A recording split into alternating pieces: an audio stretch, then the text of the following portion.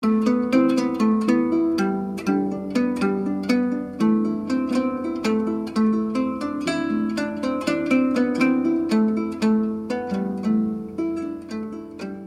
I'm Peter Adamson, and you're listening to the History of Philosophy podcast, brought to you with the support of King's College London and the Leverhulme Trust. Online at www.historyofphilosophy.net.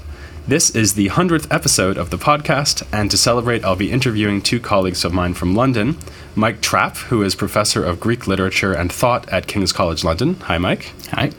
And Dr. Caroline Humphris, who is a reader at the Department of History, Classics and Archaeology at Birkbeck College, London. Hello, Caroline. Hi there. Thanks to both of you for coming on the podcast. I thought I would start by asking you, Mike, something about the general cultural attitude towards philosophers and philosophical texts in antiquity. Okay, well, I think the first thing to say is that attitudes were very interestingly mixed. There are a number of different currents in play. To a large extent, general attitudes to philosophy through the period we're talking about were strongly positive. Philosophy was part of the cultural heritage. Philosophical texts, the great works of the 4th century BC in particular, were classics, not just of philosophy, but of good Greek writing. They were the kind of texts you learnt how to speak, how to write, how to express yourself across a huge range, not just in philosophical material. So there's a strong sense that philosophy and philosophers are acknowledged as firmly embedded in the good things of culture, what counts as high culture. And yet, at the same time, there was also considerable scope for scepticism, the kind of claims that philosophy and philosophers make on their own behalf. I mean, after all, think about it. They're claiming to be repositories of ultimate insight into the structure of reality, how to communicate, how to live your life. I mean, this is religion with a capital R, science with a capital S, and lifestyle guidance all rolled up together. And that very claim to that kind of status opens the way to all sorts of expressions of skepticism. Can these guys really be all they're cracking themselves up to be? The first point you mentioned about how philosophers were often paradigms of stylistic perfection, I guess that applies to a rather narrow range of philosophers, doesn't it? So in particular, Plato. So people didn't think Aristotle, or at least the exoteric works of Aristotle that we know, were perfections in terms of style, right? Yeah, Plato is clearly the giant, but it is broader than that, and Aristotle does get a look in, because what people were reading of Aristotle is not what we now read. It's the exoteric works, the ones that we now haven't got, works like the Protrepticus and On Philosophy, which were masterpieces of Greek style. So too some of the works of Theophrastus. So it's not a terribly narrow canon. There's a big body of material there that people are working from. In that case, how wide was the knowledge of philosophical texts actually spread throughout what we're sort of generally calling ancient cultures? Does it mean that anyone with an aristocratic upbringing would have read some Plato? Would that be going too far? That might be going slightly too far, but really not very much too far, because these are classics of the heritage. I think you get a strong sense that anybody who wants to count themselves as a cultivated person has got to be able to recognise the names and, to some extent, the doctrines. You've got to be able, at the very least, to keep your end up in polite conversation when it turns to matters of the intellect. At dinner parties, as it were. Symposia. Right. Okay, so that's very interesting, but it seems like it would apply only to people who are reading Greek and speaking Greek with each other, because once we have a transition to the Roman Empire, you would think the dinner parties would be in Latin, and one doesn't imagine them quoting Plato to each other in Greek at Latin-speaking dinner parties, or did they do that as well? Oh, well, they would, but the key factor here is that if we're thinking about the educated elite from the 1st century BC onwards is bilingual. They read their Greek as well as their Latin. Yes, there does remain an asymmetry. People don't write first-order philosophy very much in Latin. It takes a long time for Latin to become a philosophical language, but Latin speakers are also characteristically Greek speakers as well, so they have access to the primary material. And were there also Latin philosophical works that became classics in the same way that texts like Plato were classics? So I'm thinking that, for example, of Cicero. I mean, in late antiquity, people who are talking about rhetoric and they're thinking about Latin texts, say Quintilian, for example, will give Cicero as a kind of standard text that you're supposed to know. And if you know your Cicero really well, then the implication seems to be that you would know something about Hellenistic philosophy. Yeah, Cicero is a classic in his core business as orator and as rhetorical theorist.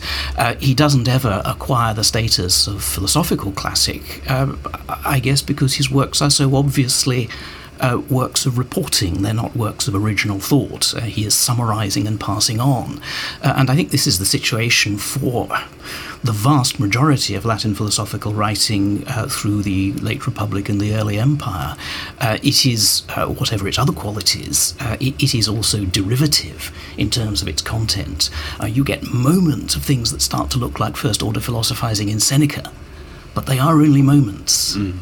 Well, Seneca brings me on to something I wanted to ask Caroline about, which is something more specific, and this is the impact of Stoicism on ancient culture, and a very specific aspect of ancient culture, which is Roman law, because I was thinking that one difference between the Greek attitudes toward philosophy and reception of philosophy and Roman attitudes and reception of philosophy might be that the Romans are known for having this very sophisticated legal system, and I guess that there's a kind of widespread assumption or belief that the Roman legal system was deeply influenced by Stoicism. So is that even true?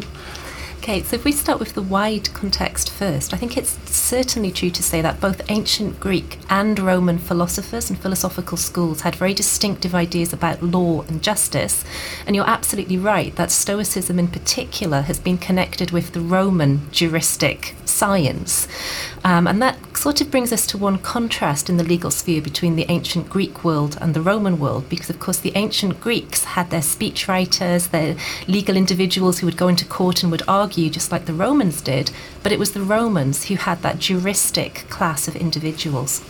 So that class seems to have risen to predominance in the late Republic. Originally, the Roman jurists were very highly educated, so we're talking about quite elite individuals who had had the sort of intellectual formation that Michael just mentioned. And it used to be thought quite widely, especially 19th century scholars working from backgrounds of Hegelian idealism, that Stoicism was taken, as a philosophy and was transmitted into these Roman juristic ideas. I think today that's questioned more and more, and there are certainly philosophical ideas that you can see in Roman juristic texts. I'm thinking of things like ideas about natural reason, about natural law, what the Roman jurists refer to as the jus gentium, the idea that there are certain types of law which are shared by all peoples across the globe. Ideas about private property, about marital fidelity, filial piety. But the problem is that we can't really say that any of those particular ideas in Roman jurisprudential texts definitely come from Stoic principles or Neoplatonic principles. It's very difficult to make that link. I could give you one concrete example of the way in which a 2nd century AD jurist thought. That's 2nd century AD Gaius, who wrote a very famous text called the Institutes. And he gives this example of adult guardianship of women. So he says that was peculiar to the Romans, that the guardianship of minors, so children who don't have full rational capacity, can be found in all nations. So it's part of natural reasoning that children need their legal capacity to be supplemented. But he says that this is not true for women. So why do the Romans do it when it's not part of natural reasoning? And ultimately, Gaius says, well, you know what, it doesn't really make a difference whether it's part of natural reasoning or not, because it's part of Roman civil law, so we all have to do it anyway. So there we have an example of Gaius using a philosophical type of reasoning, reaching a position which should then logically cause him to question Roman civil law, but because he's a Roman lawyer, he jettisons the natural reasoning and sticks with the civil law. And is that because precedent has more importance for him than some kind of independent standard of how the law should have been written in the first place? Yeah, I think it also comes from the idea that the Roman jurists had of themselves as being professionals. So I know that's a tricky term, and we shouldn't perhaps push it too far because it has all kinds of modern associations. But these Roman jurists from the late Republic onwards, I think, were quite conscious of themselves as a class. So, they thought of themselves as in conversation with each other in their Roman jurisprudential writings. So Gaius is not going to jettison that, the rest of the thinking that he's engaging with when he writes his institutes within that legal context in favour of something which we would perhaps call a more philosophical attitude. And I guess maybe the implication of that is that when these philosophical ideas sneak into legal texts, it's not because these jurists consider themselves to be something like philosophers of law, but because philosophy is in the groundwater of the education that they've had, for example. Yeah, I think that's a good way of thinking about it. So, we shouldn't go away thinking that, the Roman jurists don't talk about Roman philosophers or Greek philosophers, because they do. Just occasionally, they refer to abstract philosophical ideas, and some of them refer quite concretely to philosophers. So Marcion, the 3rd century jurist, cites Chrysippus by name in his definition of law. So he says that law is the ruler of divine and human affairs. It's what enables men to distinguish good from evil, just from unjust, etc., etc. So there you have an example of a 3rd century jurist looking to philosophy for some kind of philosophy of law definition. But what you don't find was a jurist like Marcion then going on to write a treatise on the philosophy of law. It's a sort of self-contained little part of his text, and he then moves into talking about law properly. Another problem, of course, with looking at the jurisprudential tradition is that most of our textual material comes from the 6th century digest of the Emperor Justinian. So you have a 6th century Byzantine emperor cutting all of the various texts of these ancient jurists up into little pieces and then literally pasting them together. So it's very difficult to see what kinds of reasoning and dialectic argument the jurists were actually making themselves, because we don't have the extant texts. We only have them as transmitted in this early 6th century corpus. Right, so it's sort of like working on early Stoics or pre-Socratics in the sense that you're trying to reconstruct what they said from these later reports. Yeah, absolutely. And it also creates all sorts of problems. So there's a very famous example in Justinian's Institutes where natural law is said to be the law observed by all nations, and it's said to have been appointed by a divine providence, which always remains firm and immutable. So you'll have scholars arguing whether the divine providence which established natural law is the Christian divine providence, because that text comes from a 6th century context, or whether it's a Stoic divine providence, because the text is based on the 2nd century text of Gaius' Institutes.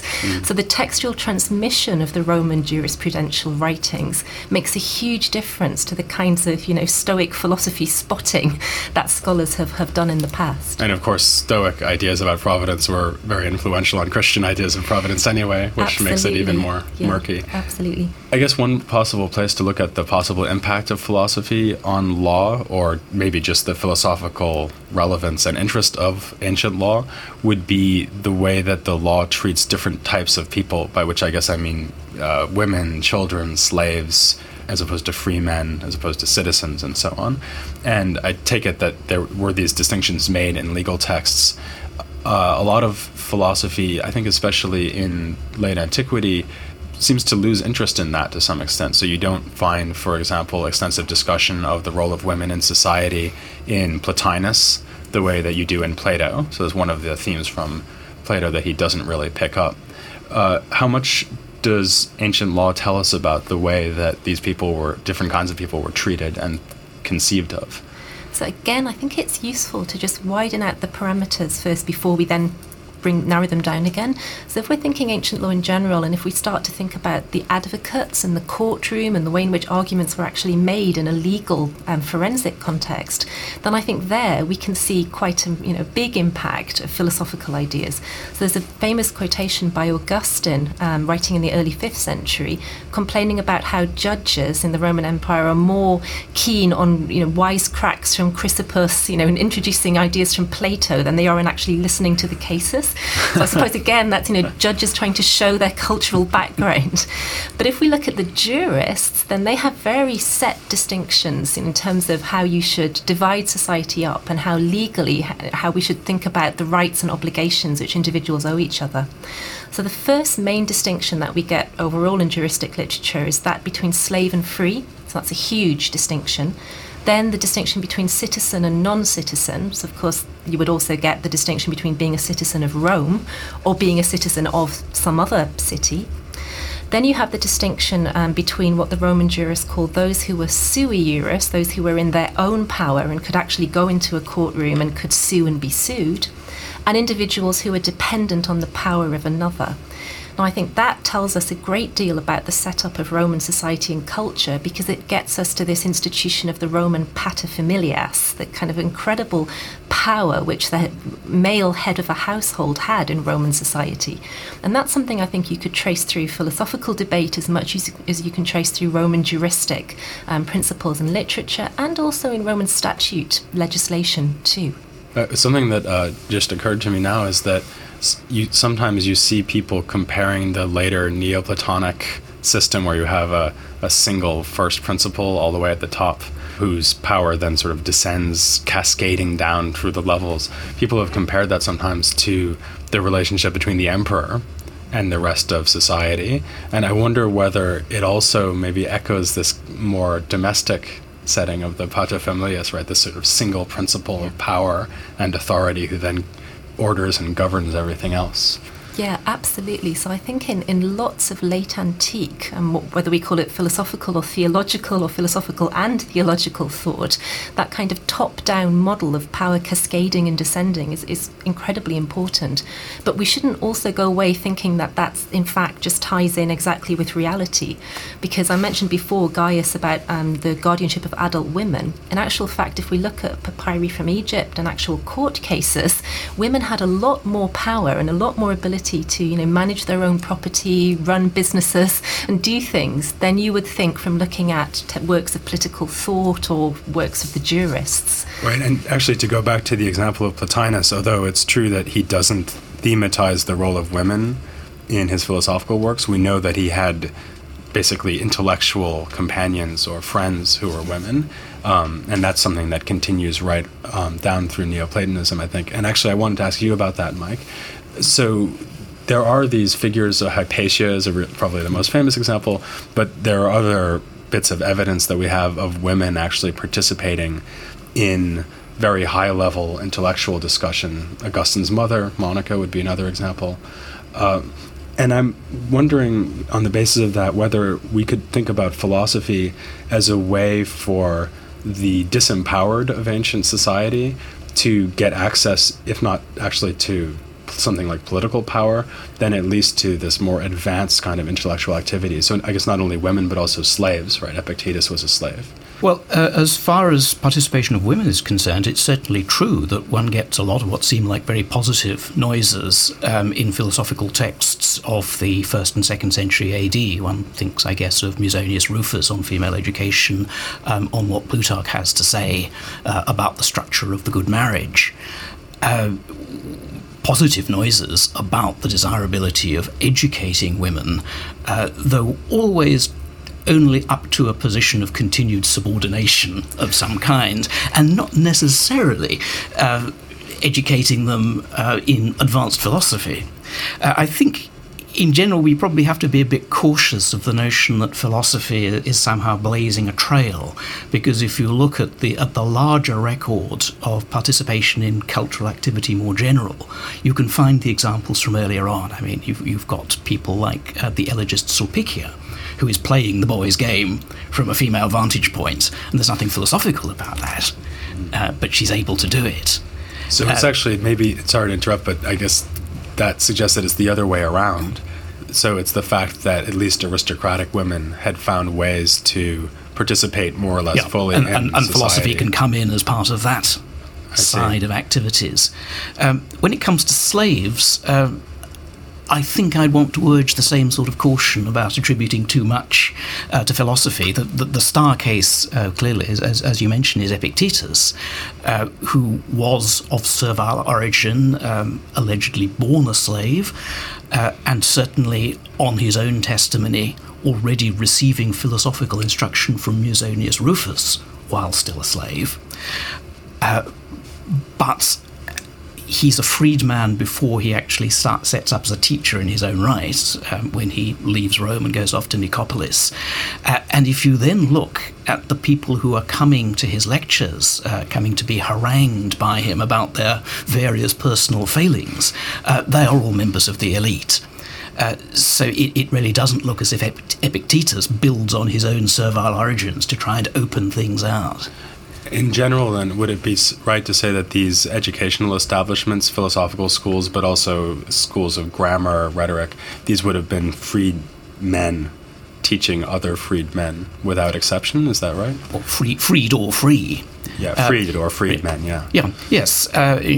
We have to remember that you need a pretty comfortable lifestyle and level of resources to be a player in this game in the first place. Yeah, Augustine actually talks about his father sort of scraping the money together to send him off to a first-rate rhetorical education. And there's a wonderful story in Eunapius, The Lives of the Philosophers and the Sophists from the 4th century, about the rhetorician Prohairesis, who goes off to study in Athens and apparently was so poor that he could only share his clothes with a fellow student. So one of them had to stay in bed while the other one went to lectures. And then they traded clothes when he got home. But that's thought of as being such an extreme, incredible example that it's worthy of showcasing as far as Eunapius is concerned. So I think it's the exception that proves the rule. Yeah, that example may speak to some grad students who are out there listening, sadly. So I guess at the other extreme, we might want to think about these literary figures who are really aristocratic, I guess, for the most part, and are weaving philosophy into the fabric of texts that may or may not seem to be explicitly philosophical works. And actually, there's a couple of people to mention here who you've worked on a great deal, one of whom is Maximus. So can you tell us a little bit about him? I wish I could. We know pathetically little about his life and times. He is supposed to have delivered a course of lectures in Rome in the reign of the Emperor Commodus, so around about 190 AD. But beyond that, we have very little biographical information. What you have to do is to look at the style of the work and ask who would want this kind of material? What are the conditions that make it possible in the first place? And it seems to me that you need to be looking in two directions. First of all, the rooting of philosophy in general culture, the fact that philosophical texts and a certain level of knowledge of philosophical doctrine is absolutely irremovably part of what it means to be a cultivated man. In Greek terms, a pepaidioumenos, somebody who has been educated. You have to know about this stuff. You can't neglect it. And your own personal style as a writer and a communicator will in part have been formed by reading philosophical classics and imitating them in your own verbal productions. So from that side of things, there's absolutely no problem about people bringing philosophical material into what we might think of as works of literature, because philosophical classics are, by this stage, classics of literature, and we're dealing with a culture that writes its modern literature out of the literature of the past, stylistically, in terms of contents. So that's on the one side. On the other side, I think it also helps to think of philosophy again as something that everybody needs to know about to be able to present themselves as members of the educated elite. So there is a demand for philosophical material. People want to have it flowing around them to give them that polish and that degree of knowledge that they need for their own social status. So there's a kind of customer demand.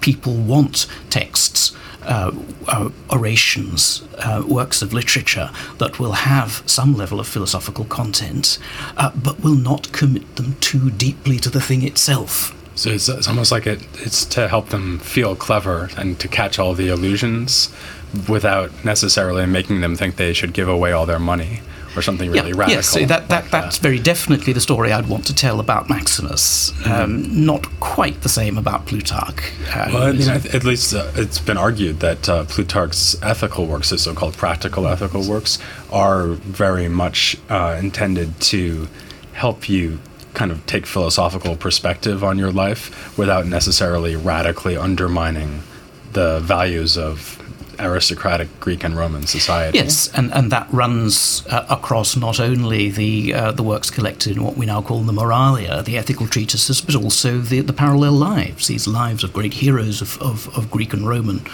politics and military achievement, whose lives Plutarch puts under the microscope in order to provide material for moral reflection.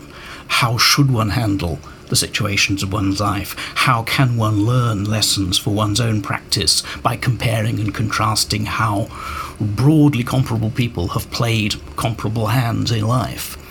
So there is a serious project there, and it's one that can be combined with a life that is not the life of a card-carrying philosopher. Right, so the message about Alexander the Great is not, he should have become Diogenes the Cynic, right? It's that Alexander the Great was a great moral exemplar of his own kind. An instructive moral exemplar. Right. He's not somebody one can straightforwardly follow in the footsteps of, but if you think hard about his life and think comparatively about his life, you compare him with Julius Caesar, then there are all sorts of useful lessons that you can learn and to apply to your own life. So, Caroline, do you think that suggests a kind of depressing conclusion about philosophical works and philosophical tradition in antiquity, that by at least this time of late antiquity, they had found a way to kind of defuse it and take away the potential of philosophy to undermine aristocratic values? I was just thinking, actually, as Mike was speaking about Augustine, who, in so many ways is the kind of philosophical overachiever, the guy who doesn't so much defuse philosophy as infuse it with all kinds of theological virtues which are going to hold such importance later on into the Middle Ages as well. And I was thinking in particular of the very famous story that he tells in the Confessions. So age 19, Augustine, the aspiring politico who's gone off to Rome to study, wants to make it big, wants to become a rhetorician. And he says that in the course of the usual study, he comes across Cicero's Hortensius, which is a kind of propaedeutic introduction to philosophy. So Augustine, and this is the Augustine from many, many years later, commenting on the early young self, he says that he seized the Hortensius, he read it, and it completely revolutionized him. It took him another 15 years or so to really act on that revolutionary sentiment. But if we take him at his word, then reading Cicero's Hortensius planted the seed of an idea which would subsequently lead him towards, setting all of that secular ambition to one side, leaving Rome, traveling back to North Africa, becoming a Christian bishop, becoming a Christian monk. So I think that in that transition, Christians reading philosophy and wondering what to do with it once they've become Christian, some of the radicalness of ancient philosophy does get retained. And just looking forward again, when Augustine comes to write his very famous work on the Trinity, so you couldn't get possibly a more technical treatment of Christian theology. In Book 14, he goes back again to Cicero's Hortensius, and I'll just read you one of the quotations that he gives. So this is Augustine quoting from Cicero's Hortensius in Book 14 of On the Trinity. When we reflect day and night and sharpen our understanding, which is the cutting edge of the mind, and take care that it is never blunted, that is, when we live in philosophy, there is great hope for us. And I think that sense of living in or living through philosophy as a way of life, is very much transposed into ideas about Christianity as the true philosophy, as many Christians would subsequently argue, but also that Christianity is in itself not just theology, not just doctrine and thinking about God, but actually a way of life in the same way that ancient philosophical movements were, or at least comparable to them, perhaps. That's really interesting. So maybe the thought here could be that Christianity was encouraging the same kind of radical critique of earthly life that at least some philosophical traditions had been making for centuries. So not only cynicism, but also Stoicism to some extent, even though they're materialists, and the Platonists. Definitely. Although again, I would have to echo Mike's point that there is certainly that radical element in early Christianity, but by the time you get to the 4th and 5th centuries, you still have bishops who own huge swathes of properties. They still own slaves. They still have their symposia where their parishioners come round and they discuss philosophical ideas, but now they may also link them into Holy Scripture. So I think we shouldn't be too idealistic about this, but I don't think that sort of idea is necessarily lost from the earlier period. Yes, I find this whole question of how radical philosophy is vis-à-vis conventional values, the accepted ways of doing things. Certainly the notion that philosophy is something you convert to is written into pagan philosophy. It's something that is there for Christianity to appropriate. But at the same time, there are all sorts of ways in which people turn out to be able to have their cake and eat it, to show knowledge of, even show some degree of allegiance to philosophical values, without it very much changing what they do, the ways they actually live. Sometimes this is deliberate and legislated for, and there's a lovely declaration of Seneca talking about how the person of philosophical commitment ought to relate to society around him, where he says, let's make it so that everything is absolutely the same on the outside. It's just inside that the difference will be. And this seems, maybe this is unfair, but something that seems to go particularly with Stoicism, this strategy for having your cake and eating it, saying that you are, where it really matters, in your core values completely different, but the outside observer will almost never notice any difference in you.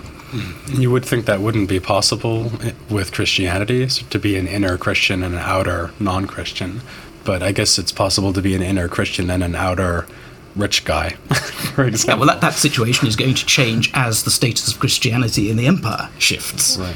I still think there's also a lot up for grabs, as it were, because what we tend to think of as late antique Christianity has very much been formed by what we call patristic texts. So these kind of fairly, sometimes quite elite individuals writing, sermons and treatises. And I think increasingly what's becoming clear is that these bishops mostly have in their heads a very set idea of what it means to be a Christian, that you should give up your property, you should behave in certain ways, you should live according to the gospel. But the mass of their parishioners, the people who actually come to church, who may well include people who aren't even Christian, have very different ideas. So for example, if you have a patron who invites you to meet him in a temple, and you're a Christian, isn't necessarily a problem to go and fulfill your obligations to your patron by meeting him in the temple if you're a Christian. So it's about, bishops trying to say, actually, Christianity should outstrip and outrank all your other social obligations. And I think to a lot of, non-Christian overachievers, this simply wasn't clear. They thought it was enough to be a Christian, to have had the sign of the cross on their forehead, possibly to have been baptized, and maybe to go to church at Easter. If we're thinking about the situation earlier on, in terms of philosophy, there is always going to be some tension or some possibility of alternative strategies, and how you play points where apparently normal social values conflict with or are in some kind of tension with philosophical values, and different people are going to negotiate this in different ways. You've got Epicurean withdrawal, you've got Cynic anti-civilized behaviour, though we really don't know how much of that actually went on. But also you can find quieter moments where forms of tension are being felt around. So a favourite example of this for me comes in one of Plutarch's treatises called Advice to a Politician, where he's giving a whole string of wise counsels to a younger man who is about to enter not the politics of the empire, but the local politics of his own hometown. How are you going to manage your own career and your own influence on your fellow citizens as you gradually rise to positions of local political influence and control? And what's interesting to me is that Plutarch is, in a very quiet way, but a very determined way, trying to give all this a philosophical cast. He is trying to persuade you, ultimately, that you will only realise the brief as a top politician if you are also a philosopher. And this leads him to points where he will say things like, you don't actually need the conventional signs of public approval. I know people like not just to be applauded and not just to be thought well of by their citizen assemblies, but they really like the wreaths and the statues, the physical embodiments of your status, your honour, your time as a politician. But you don't need that. That's not important. Now, from a philosophical point of view, that makes perfect sense because the externals don't matter. They don't have any bearing on your or anybody else's happiness. But if you look at that same situation from the point of view of the less philosophical member of a local elite, the physical monuments, the tokens, the things that will embody your reputation to posterity are absolutely crucially important. And yet here is somebody purporting to give advice to any and every local politician saying, forget about the wreaths, forget about the statues, that's not what matters. You wonder how that went down. So actually I'll be coming on in the podcast soon to precisely these patristic texts and so on that we were just talking about.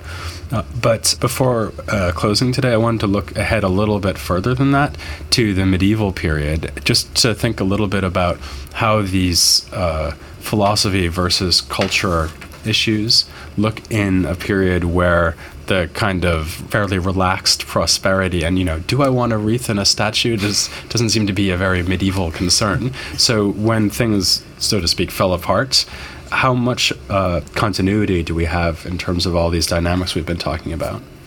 Well, I think the question of continuity, it can be treated in different ways. So we could think about continuity of ideas and transmission of texts, or we could think about continuity and inheritances of actual institutions and the kinds of social, cultural things that we've been talking about. And there is a bit of a temptation, I think, to see the Middle Ages, the late antique period, as the kind of really important standard bearers or baton carriers in a philosophical intellectual relay race. So you have Augustine, who gets the baton from Plotinus, who inherited it from Plato, and Augustine then passes it on in turn to Boethius in 6th century Ostrogothic Italy, and Boethius hands it on to Aquinas, and and on it goes. And I think it's an interesting kind of way of thinking about ideas and texts. And I do think ideas and texts can leap contexts. But if we're thinking institutionally, I suppose the big thing for the medieval West has to be the institutional Christian church.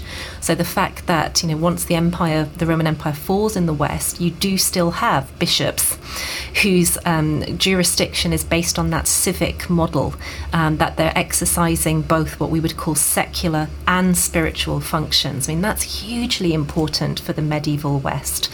Of course, it's also important for Byzantium, and it's important in different ways to differing effects for Islam in the 7th century. Other ways that institutions which get inherited and which completely revolutionize day-to-day lives are things like festivals and the way in which we divide up the calendar. So the notion of saints' days, certain days for certain types of activity. And of course, that's also something I think that has ancient philosophical and cultural inheritance, but it's really established in late antiquity. Perhaps the biggest shift, though, is that very famous one where you move from the classical, what scholars sometimes call the politics of perfection, the notion that the civic arena, civic life is actually somewhere where humans can flourish, that we can become the best that we can be by living together within certain types of civic organizations. And of course, Augustine again and other Christian thinkers are really going to question that classical legacy. So politics for Augustine, as he states quite bluntly, is the result of sin. It's sinful in itself. It can't establish good order, but politicians can help you minimize disorder. And I think that tension between what medieval scholars call political Augustinianism and the rediscovered Aristotelianism of the Middle Ages is an important legacy that late antiquity does give to medieval philosophical and political thinking. Well, before I get on to all this great medieval stuff, I still have a lot of late antiquity to look at. And in fact, next time I'll be starting to look at Christian philosophy in late antiquity with the earliest church fathers. For now, I'll thank Mike Trapp. Thank you. And Caroline Humphreys. Thank you very much. For coming on the podcast. And please join me next time for the Church Fathers on the history of philosophy without any gaps.